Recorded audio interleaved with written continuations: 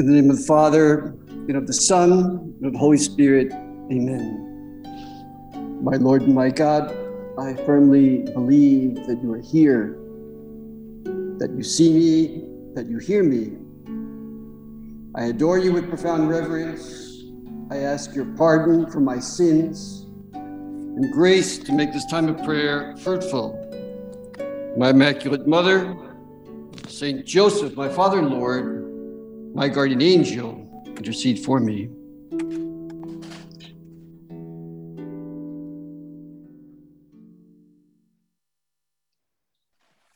I'd like to welcome you all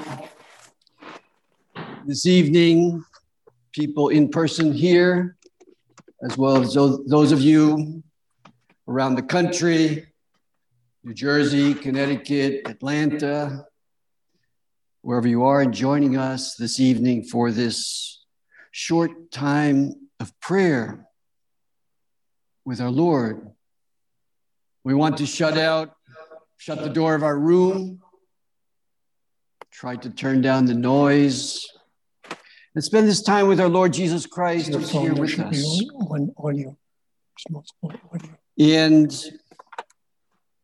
it's such an important time to pray because this is Lent, a time when we ponder the sufferings of Jesus, contemplating those 40 days that Jesus spent in prayer and fasting before he began his life. And it began a tradition in the church that in the 40 days leading up to Easter, those who were being baptized, the catechumens and their godparents or sponsors, would pray and fast as a preparation for that baptism. And it spread throughout the whole church.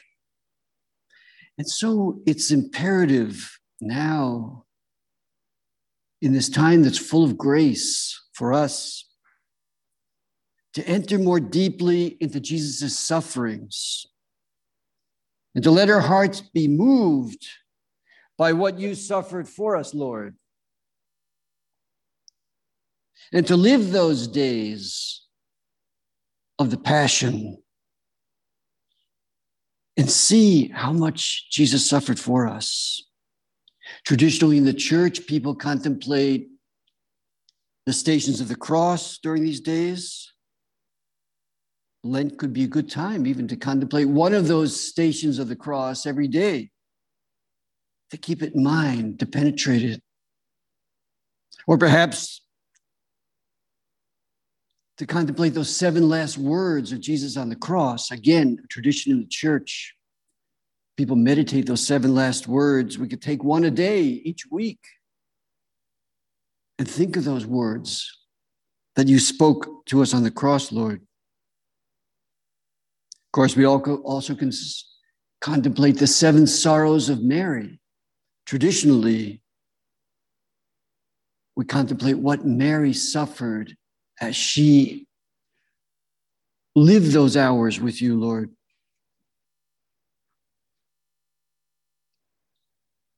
To enter into those moments, we can think for a moment about when they're nailing Jesus to the cross, and you cry out, Lord, Father, forgive them, for they do not know what they do. What an incredible moment. You're being nailed to the cross, and you're asking God the Father to forgive us, that we don't know what we're doing. The devil tries to turn you against us, but you remain faithful to laying down your life for us. I trust only in a love like that, Lord, like your love. How could I not trust in your love for me? And love is repaid by love, St. Teresa of Avila said. What does God ask of us? He's not asking of us physical things or money, or he's asking us for love. And he won that love for us on the cross.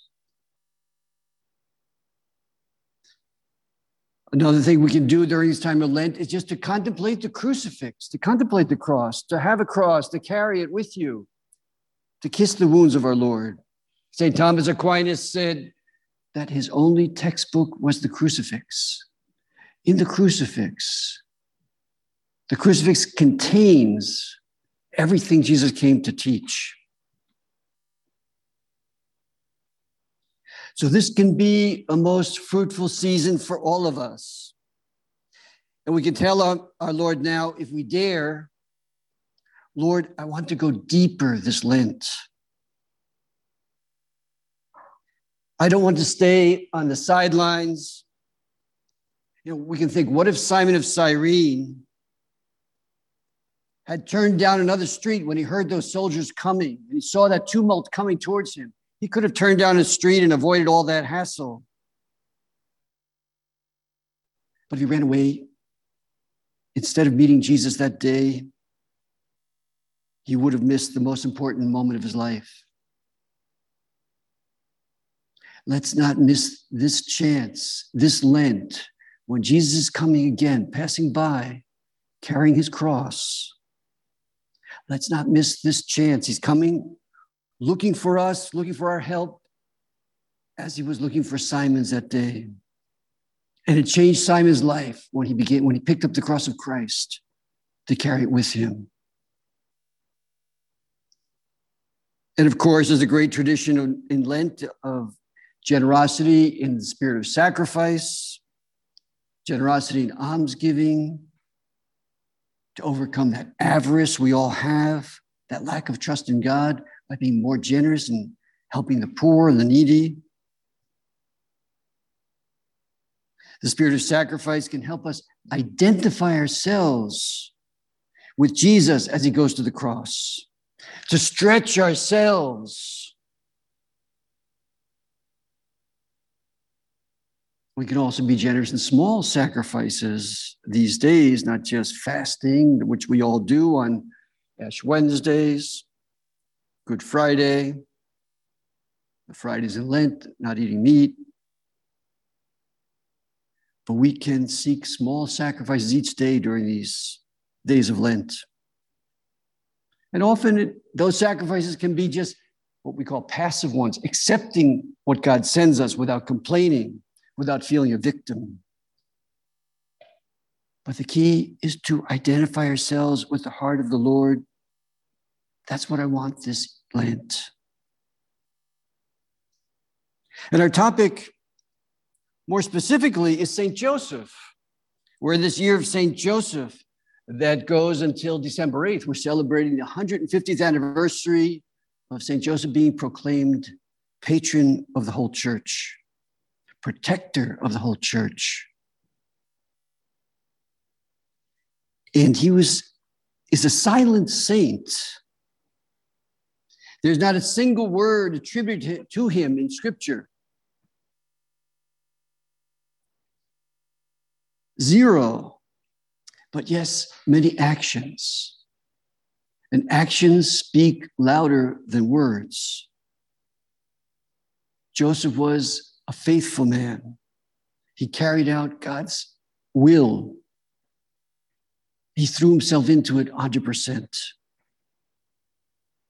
And so St. Joseph is a great model for men called to be spouses, called to be fathers, and even more a model for all men, whatever they're called to.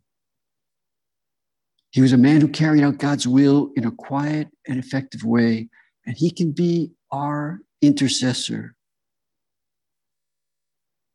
Pope Francis wrote about St. Joseph in a letter this year. Fathers are not born, but made. A man does not become a father simply by bringing a child into the world, but by taking up the responsibility to care for that child.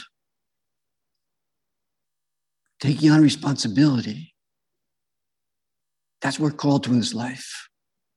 Whenever a man accepts responsibility for the life of another, in some way, he becomes a father to that person. Even if you're not a parent, We're all called to take responsibility for people. It could be even our own parents we're called to take responsibility for at a certain point in our lives, to care for them, or a relative, or simply a needy person in the community. We're all called to that fatherhood, to take responsibility for people. And we can all exercise that fatherhood in one way or another by caring for people. And what we do to others, we do to Christ himself. Someone recently told me an anecdote of Mother Teresa, Saint Mother Teresa of Calcutta, that someone had insisted on seeing her, and the person was rather strange and impertinent. And Mother Teresa said, okay, I'll speak to this person, and spent a whole hour with that person. Afterwards, one of the nuns commented to her that they were sorry that she had to spend all that time with that difficult person. And Mother Teresa said that for her, it was an hour of adoration. Whatever you do to the least of my brethren, you do to me. She saw Christ in that person. It was adoring Christ when she was listening and showing interest.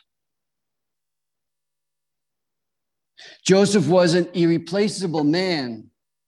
God needed him and depended on him to care for and protect and educate the child Jesus.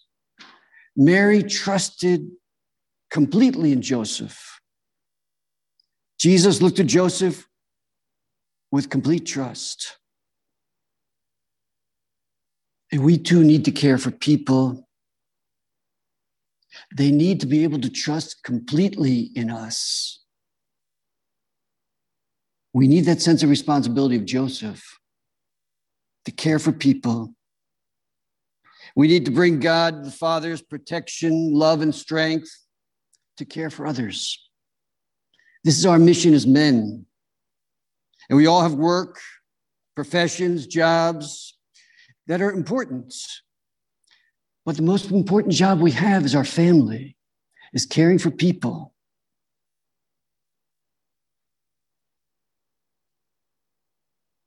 The children of God entrusted to us. They're God's, but they've been entrusted to us to care for, including educating them in the faith or helping them end their life in the faith with the sacraments. As Jesus and Mary were entrusted to Joseph. And when we come home from work or knock off from our work nowadays, if we're on the computer in another room, it's important that we realize we begin our most important job. When we have to go home and put on our dad hat or our spouse hat and go into that family situation, we should do it with a great sense of responsibility. Our professional work is not an end in itself. It's a means to be able to serve our families, our church, our society. It's not an end in itself. It's a means. And if we hang our heart on our career, we're turning it into an end when it's not meant to be an end. And it can cause a great distortion in our life when we just put our career up as the big goal, my career, and not to see it as a means of supporting my wife, my children, our family, others. Joseph, we can ask him here, help me to be prepared when I go home at night or finish my work on the computer, to launch into the house with cheerfulness and energy, and not to go into the evening or the weekend feeling like a victim. I've been beaten up all week. I need to rest and be cared for by the others. I need to be pampered by my wife. I need to have a few beers or a few glasses of wine, watch a couple hours of news at night, take a nap in my dad's chair. No, we go home, we need to put on that dad hat. Maybe have a cup of coffee before we go home, so we can go in with a smile and be present for the others and ready to serve the others. For those of you who have children at home in any state, am I ready to spend time with the kids so my wife can rest? Can I volunteer to put them to bed, to give baths, to help with homework?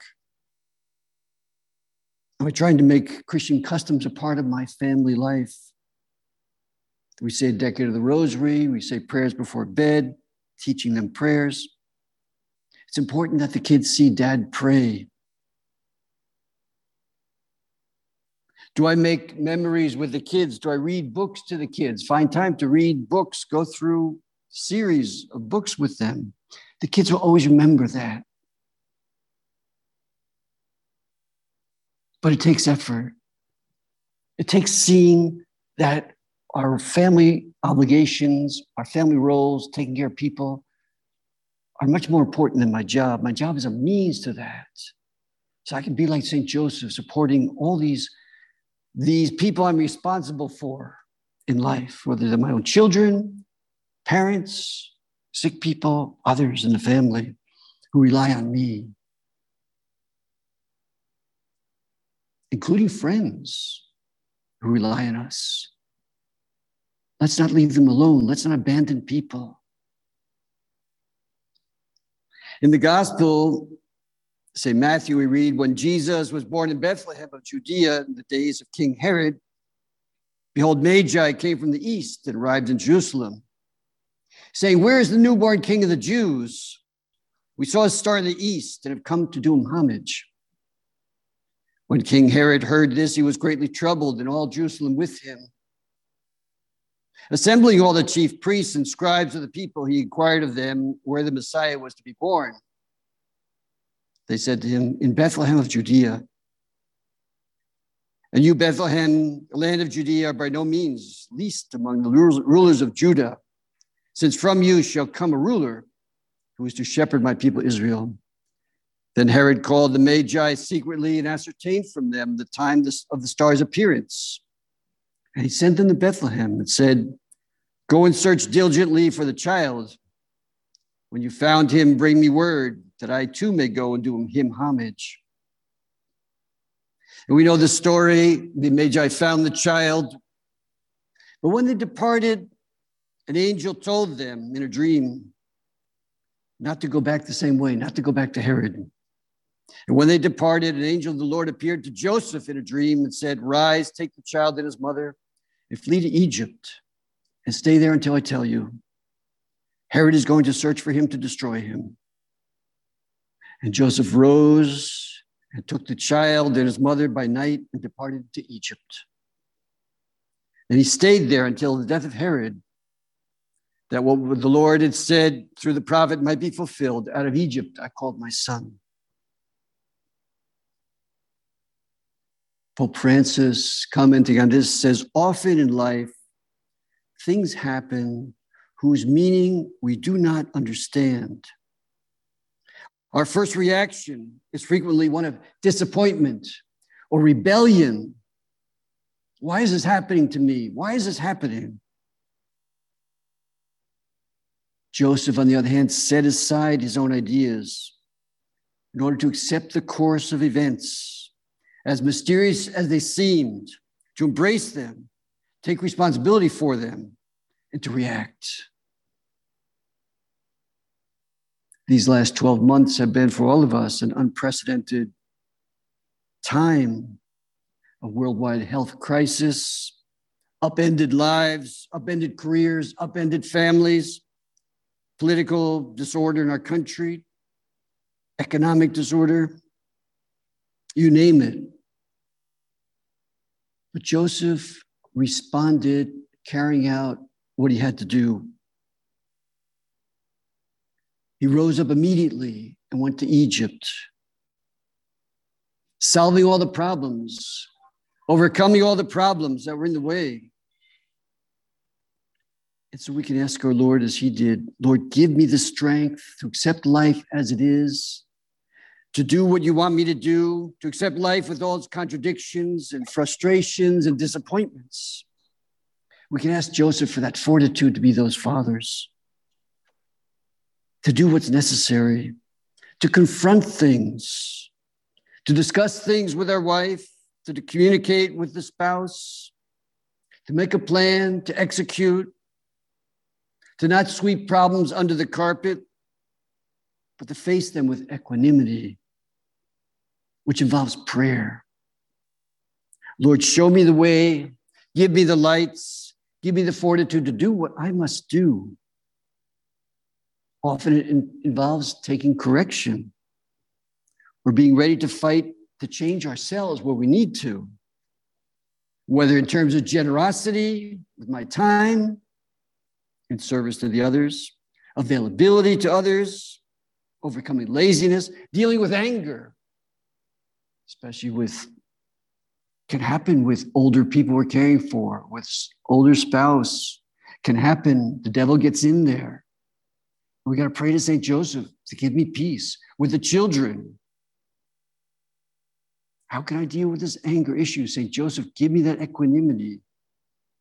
I have to pray so I know how to react in the future to things that happen. St. Joseph turned everything in his life into a great offering. We have to end. This month of St. Joseph, this year of St. Joseph, this time of Lent should be a time of real spiritual growth. Joseph can be our model in Lent, how readily he embraced God's will, changed his personal plans immediately when necessary, saw his life as a divine mission from God, a path to holiness in the middle of the world of work and family. And he played his role in a hidden way.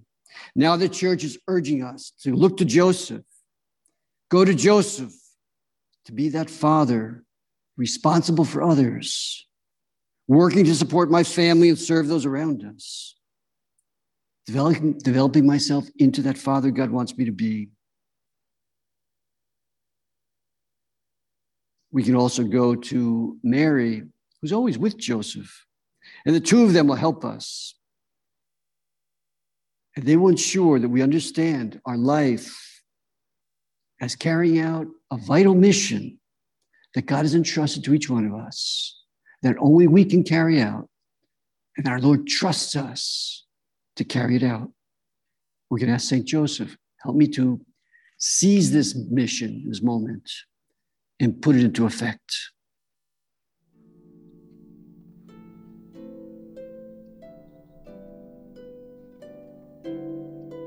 I thank you, my God, for the good resolutions, affections, and inspirations that you've communicated to me in this time of prayer. I ask you help to put them into effect. My Immaculate Mother, St. Joseph, my Father and Lord, my guardian angel, intercede for me.